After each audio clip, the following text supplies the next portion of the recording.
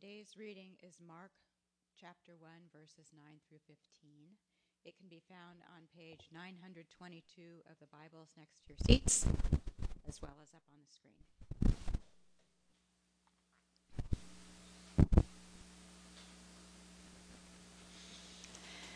At that time, Jesus came from Nazareth in Galilee and was baptized by John in the Jordan.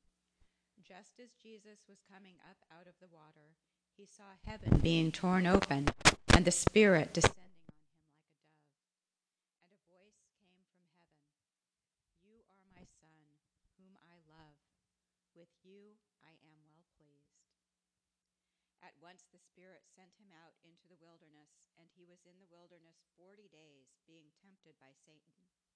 He was with the wild animals, and angels attended him. After John was put in prison, Jesus went into Galilee, proclaiming the good news of God. "The time has come," he said. "The kingdom of God has come near. Repent and believe the good news." The word of the Lord.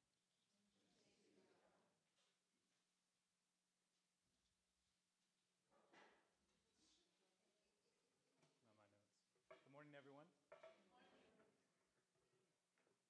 As Mark said, this is the first Sunday of Lent, and I'm kind of glad you did that little overview of it. We were at dinner with some friends last night, and my wife said, "Oh, we got to get home early tonight because Keith's speaking tomorrow." And, "What are you speaking on?" And I said, "Well, talking a little about Lent, a little bit about this." And they said, "Well, what is Lent?" And I was kind of surprised because they were both raised in the church, and they had no idea what Lent was. So I kind of gave them a quick overview, and I'm not going to go into detail on Lent right now, but the three themes are that of prayer and fasting, and it's interesting. The other one is almsgiving. So there's also one of engagement. But the way I see it is more a little bit like this. Growing up, when I was about 7 or 8, we didn't always get to play video games. Our TV time was limited. Listen up, kids. So we got to go outside and be bored and do nothing and make up stuff, right? And so one of the games we made up, which we thought was pretty clever, was we would wait till a car came by and we'd take like a rubber ball and we'd roll it in front of the car. And then the car would go, "Rrr!" and look around and then leave, and we'd be like, we thought it was the best thing ever. So we played this game every so often when we were bored. And one day when it was my turn, I saw this VW Bug coming down the street. So we got back and we hid, and I rolled in front of the car, and and this time this guy gets out of the car, and we're like, uh-oh. And I started like heading home, and he jumps out, and he grabs me, and he picks me up, and he's like, "Don't ever do that again. Someone could get hurt." And I was like, "Ah." And he jumped in his car and left. And I was like, and I literally wet my pants. So needless to say, we never played that game ever again. Now, Lent isn't that extreme. However, like I was telling my buddy last night, I'm like, Lent is kind of like where you get shaken a little bit, right? It's like you get woken up. We play these games in life. We get in these rhythms, routines. Some are better than others. Some of them are just games we play. And we need to get shaken. We need to get stirred up. We need to break some of these bad habits that we've been just constantly zoning in on. And so this is the way at least I see Lent. It's probably not a theological stance we can take or anything. But this kind of paves the way for what we're going to talk about today, which is more in the line of prayer and meditation. So I thought we'd start the message with a time of meditation, which is a little bit different because I'm actually asking you to participate in this. And some of you, this might not be comfortable. Some of you are like, "Yes, awesome." And just a quick primer on this is it's just a simple way to center yourself, to listen, to be all here, to be present right now. I find sometimes I'm so anxious about the future or stressed out about the past. I just want this time to get by so I can go plan my next thing, right?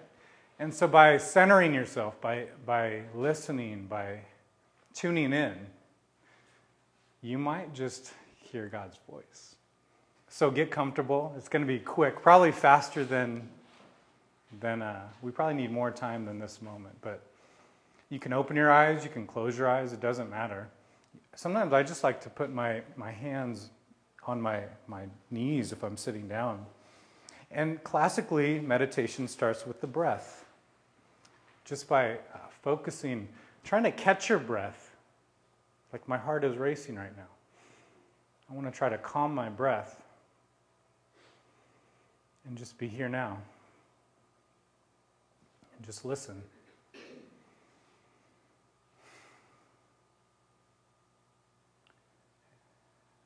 And as you calm your breath, even before the service we were praying that the Spirit would fill us, that we'd breathe the Spirit in and exhale the junk and the garbage. So as we breathe in, we say, "Come, Holy Spirit, come."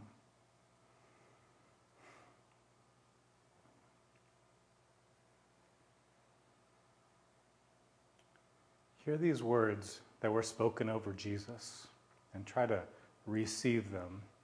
As Jesus came out of the waters of baptism, the voice from heaven said, "You are my Son, whom I love. With you I'm well pleased." Receive these words as they were spoken directly to you.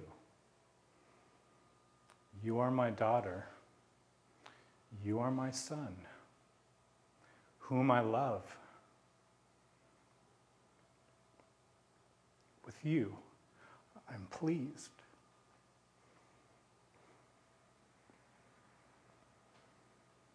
God is on your side. He's for you.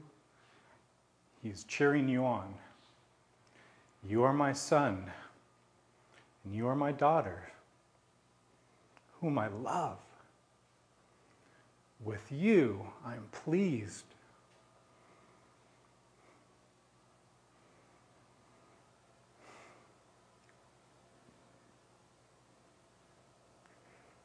You are my daughter. You are my son, whom I love. With you, I'm pleased. Amen. You can open your eyes. I wanted to just set a little bit of a tone for something that you could engage in perhaps the rest of Lent. There are many spiritual practices and ways we can enter in. This is a simple one because anybody and everybody can do it. And the thing I know is this is not just for adults. This is for kids. This isn't for people that know more than others. It's for ordinary people. And the reality is, everybody, whether you believe in Jesus or not, there is a longing universal for something greater, something beyond ourselves, something transcendent. As a Christian, we long and desire to meet God face to face. We want an encounter with the living God. This is our deepest desire. And sometimes it falls on us while we're driving, but most of the time there's a little bit of effort, a little bit of step we have to take to get into that zone, into the presence of God.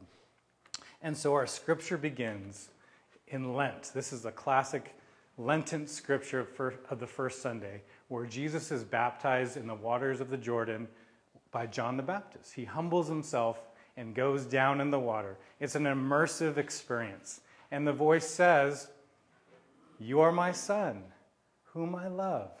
With you I'm well pleased." You know it by heart by now. Utilize this, if you will, the rest of Lent. It's yours for the taking. And it says, just as he came out of the... Well, let me back up. These words... Sometimes I think, well, Jesus was perfect. He didn't really need this. This is for us, right?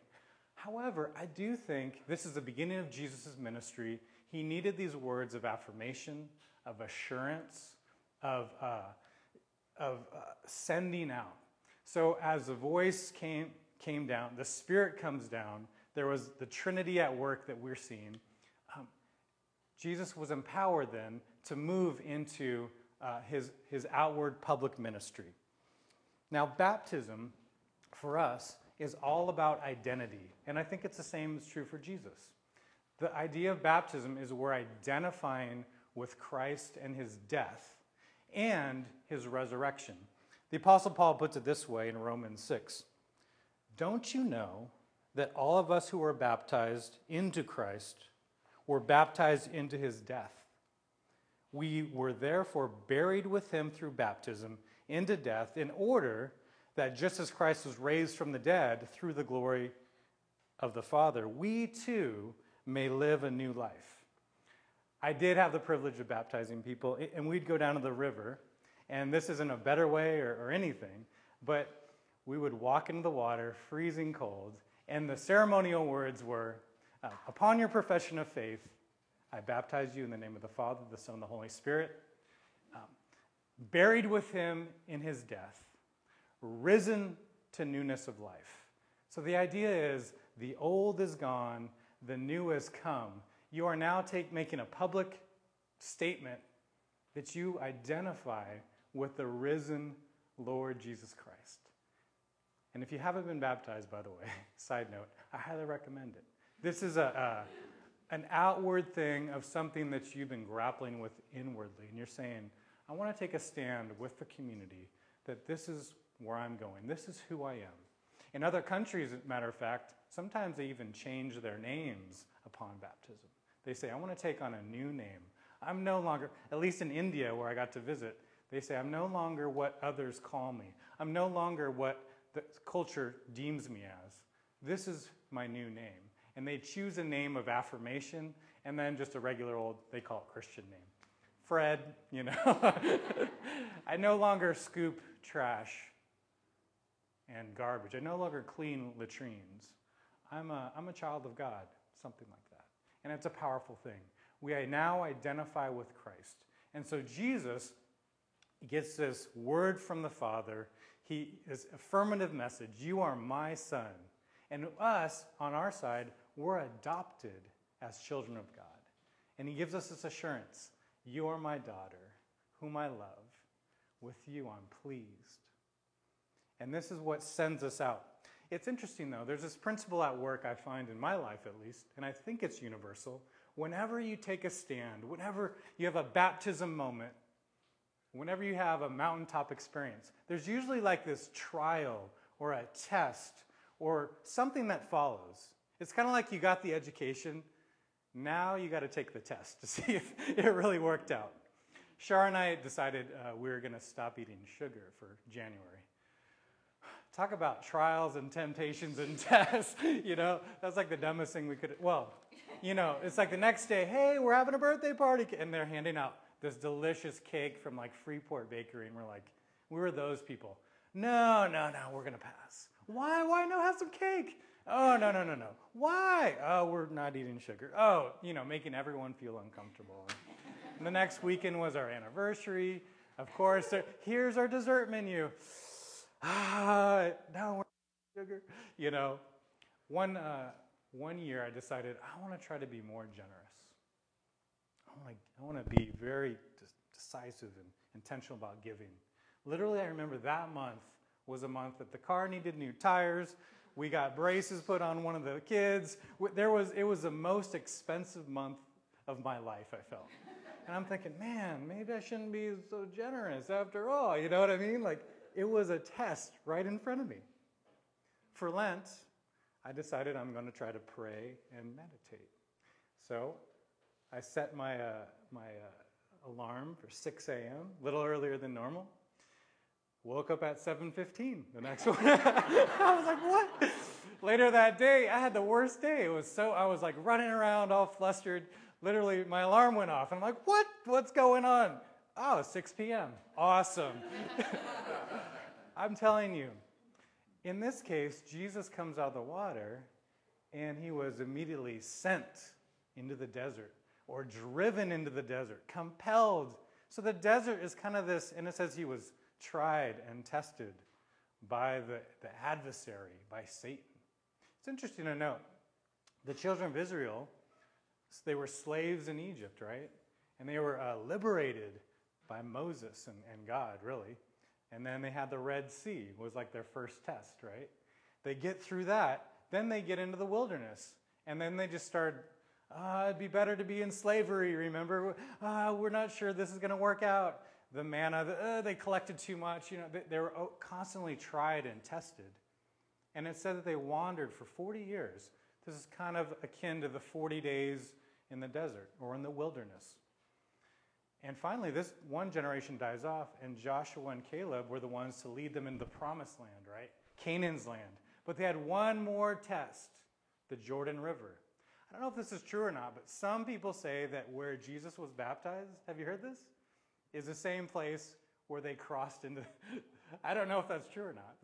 It's a good story. So, but here's the thing. To get to the promised land, God said, okay, pick up some large rocks, right? The elders had to take up these big rocks. The other people were holding the Ark of the Covenant, right? God's presence. Flood stage, I think. They had to walk into the water. We don't know what's going to happen. You got to trust me. And then the waters subsided, dry ground. And then they piled these rocks up. And why do we do this? The scripture says, so that there's this monument, this rock pile, for future generations to look at to say, this is where God performed a miracle. This is where something significant happened. It's this baptism moment, this time where we trusted God, this mountaintop experience with a trial or a temptation or a test in between. The interesting thing about Jesus was he chose to do it, or he was compelled to do it. It was like a necessary thing. Other gospel writers go into detail about how he dealt with the temptation, but Mark just says he was in the desert for 40 days, there was Satan, there was wild beasts, and there were angels there. That's about it. That's all we kind of get from the desert experience. So, I think that, is it an invitation or is it a compulsion? I don't know. My prayer for us is that we would be compelled, like Jesus, to be driven. That it's something that, it's not just like, do you want to go to the ice cream social? Or do you want to go to the desert? I take the ice cream. You know what I'm saying? It's like somehow we're so hungry and thirsty. And the irony is it's a dry place. It's a barren place. It's a place without much life. So let me describe the desert a little bit more. Because it could be like going to Mojave or to Nevada or, Burning Man or something like that. Which, by the way, people are looking for something transcendent. Something ecstatic. Something psychedelic in a way. People are longing for something beyond themselves. The wilderness. These are good places to go. Desolation Wilderness. Have you been backpacking out there? Highly recommend it. These are places you can go. However, the desert might be a more personal desert. It might be something more inward. The desert is a quiet place. It's a solitary place. Like Jesus said, when you pray, find a closet. Is it because the closet is better than the couch? No, it's because it's a quiet place. It's alone. You can be alone. You can actually hear something. The desert is a place of silence, of contemplation, of meditation. Someone described the desert as being unbooked. What I mean by that is we get into these routines in life where we're just constantly going from one appointment to the next. I got to go to the dentist. I got to take my car in. I got to go to this. I got to meet with this. And if I'm free, I'm going to call someone and say, hey, you want to go get a beer? Let's do this. Oh, it's like I'm constantly going through life. And no wonder I never hear what God has to say because I'm just, And so the desert's been described as a place of deprivation. We hate this. This is like, in our culture, this is evil, right? Don't deprive yourself of anything. Get all you can. But it's about holding back. So if my routine is to get up and eat and go to work and go to happy hour and be time with the family and watch Netflix for 3 hours, you might think about pulling back and detaching. You see, Eastern meditation is about getting rid of attachments, becoming detached. Christian meditation says, get rid of attachments so you can become attached to the one that made you, the one that your soul longs for. Eastern meditation is about emptying yourself into nothingness. Similar to Christian meditation, except we want to be filled. Emptied so that we can be filled. And so we need to find a place where that happens, actually. And the desert, ironically, I keep saying that because it's a dry place, but it's a place where the soul thrives. It's a place where we actually can hear and not be bothered and distracted. And the wild beasts might be just the demons that come out inside of you when you start facing your inward self. And these are things we need to grapple with and deal with as we're in the desert. So it's a place of silence, of solitude, of being unbooked, creating space. By the way, a side note, I brought a bunch of books just off the shelf. One that my wife and I love. I think you brought this into our marriage. It's called Space for God. And this is kind of what the desert represents, creating space for God. Feel free to take a look at any of these books. Take them home with you. You just got to let me know. But maybe you want to engage in a book for Lent as a practice. Deprivation, inward journey. Someone put it this way, the desert is also a place where we hear the voice that is usually lost in the din of pleasure and meaningless talk. We can enter into a private desert, even in the midst of the world, and face our own demons. If we're brave, we can run through the desert and find the real God amid many gods, like little case G. You know, these are all the things that we're attached to. These are the things that we worship, the things that just grab our attention that we can't seem to shake. I'm not saying that we need to be shaken until we wet our pants, but we need to be shaken. We need to let some of these things go. We need to break through these routines, these habits that just got us, like stiffened up. And this is what the desert do. Some of you might be thinking, do I really need to go into the desert? Or why go in the desert? Doesn't sound very fun. We are a church that talks a lot about grace, and I was just telling Mark, this has been a meaningful thing to me because it's a freeing thing. But there's also a sense of grace that might be kind of cheap or cheapened. It's the grace that says, Jesus did it all, so I don't have to do anything, right? And you kind of, if you take on that attitude, you end up like a little baby that continues just like, give me, feed me. And you never really grow up. The desert is a place where you begin to mature. A friend of mine was telling me about his son just got his driver's license. And he's got the freedom now to just get around, He's 16 and a half or whatever. And he came home one day and he said, Dad, I got a ticket. I'm so mad. I can't believe it. I ran, I rolled through a stop sign. I can't believe it. And he said, here you go, Dad. And Dad's like, what? No, it's your ticket. You did it. Are you kidding me? You're an adult now. Welcome to life, You got the freedom. You got the license. And I think that's the kind of grace where we're like, yes, in so many ways God takes on and takes away. And it's better than you can ever imagine. But there's other times where we want to just remain immature, and we want to even make any effort. It's been described, the desert is like a spiritual discipline, and there are many practices, and it's a pathway. On one side is this cheap grace, which you could just call laziness. I don't want to really do anything. I want it to fall on me. It doesn't work out. This side is when you work too hard, when you... It's like the Pharisees. I got all these rules and laws I got to keep, and I got to make sure everyone else is keeping them too. We might call that legalism. So the path is narrow. You might fall into legalist, let me show you all the great things I'm doing. I'm going to pray in public. Or I'm just kind of lazy. And you got to stay on that middle path. The desert is necessary. I would contend for maturity, for growth. This is a place where transformation happens. Again, spiritual practices, and I'm just talking about prayer and meditation, are the things that lead us into the presence of God, the place where real change happens. And we think that it will just fall on us.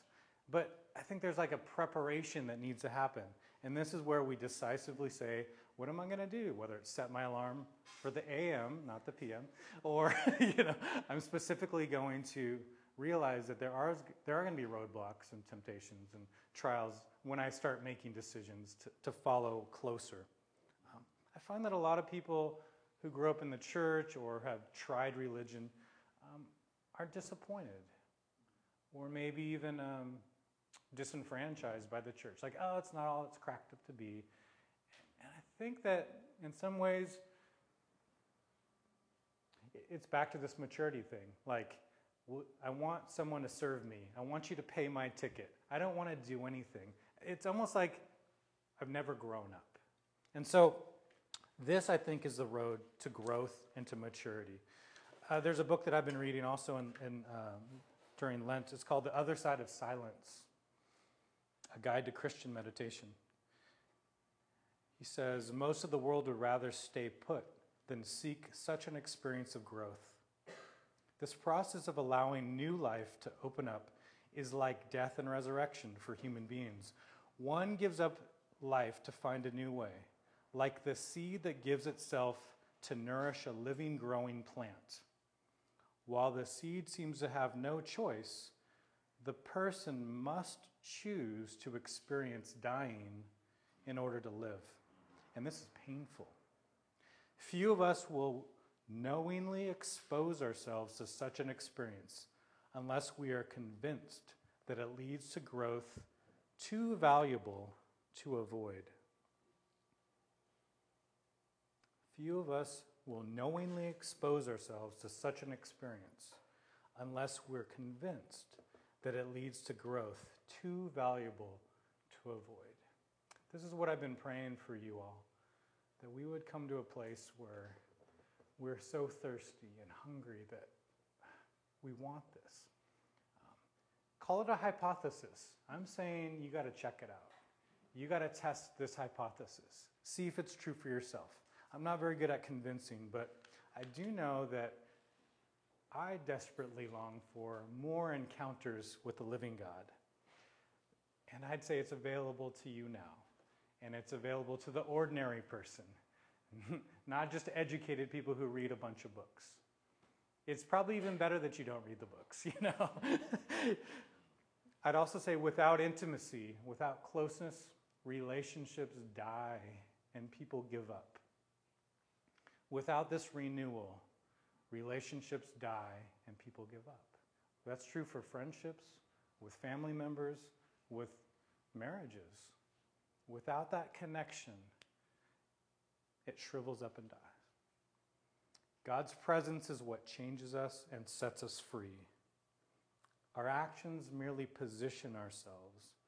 And like I said, meditation is just one of many practices that puts you on that path to what I call being responsible or able to respond. There's a story about a traveler who came to this cliff. It's too wide to get around. He could barely see the other side. And he noticed that there was a tightrope going across. And way on the other side, he saw this acrobat coming across the tightrope. And he was actually pushing a wheelbarrow with another performer in it. And he's coming across this tightrope. And he finally makes it to the other side, and the traveler's like, this is amazing. And the acrobat says, do you think I could do it again? And the guy's like, yeah, I think you can. He's like, really? Do you think I can do it again? The guy's like, yeah, I think so. And he's like, hop on in. You've heard this before? You see, no amount of thinking or rationalizing or you think about what you believe or what you think you believe is going to replace the experience of actually doing it. And there's a matter of trust that's action-oriented, where you need to get in and trust, I'd say God in this sense, to get you to the other side. The desert is just one of the vehicles to get us there. So, I'd encourage you to question, and maybe this is your Lenten practice. What do I believe about all this stuff? It might be a wrestling match with your doubts. I've been asking a lot of questions lately. What do I believe about this stuff? You might take on a practice. So it's not so much talking, it's, here I am. You tell me. I'm listening. I'd encourage you to take on a practice. That could just be exploring through reading. You might try fasting. I'm not going to tell you what to do. I want to leave you with this prayer. It's kind of a breath prayer, we call it. Kind of like what we did earlier. A mentor of mine gave it to me, and I've been trying to ruminate on this for the last 20 years or so. It goes like this. Light as a feather, fluid as water, innocent as a child, able to respond to the movements of the Spirit like a floating balloon. My prayer for you is that you would be light as a feather, fluid as water, innocent as a child, able to respond to the movements of the Holy Spirit like a floating balloon.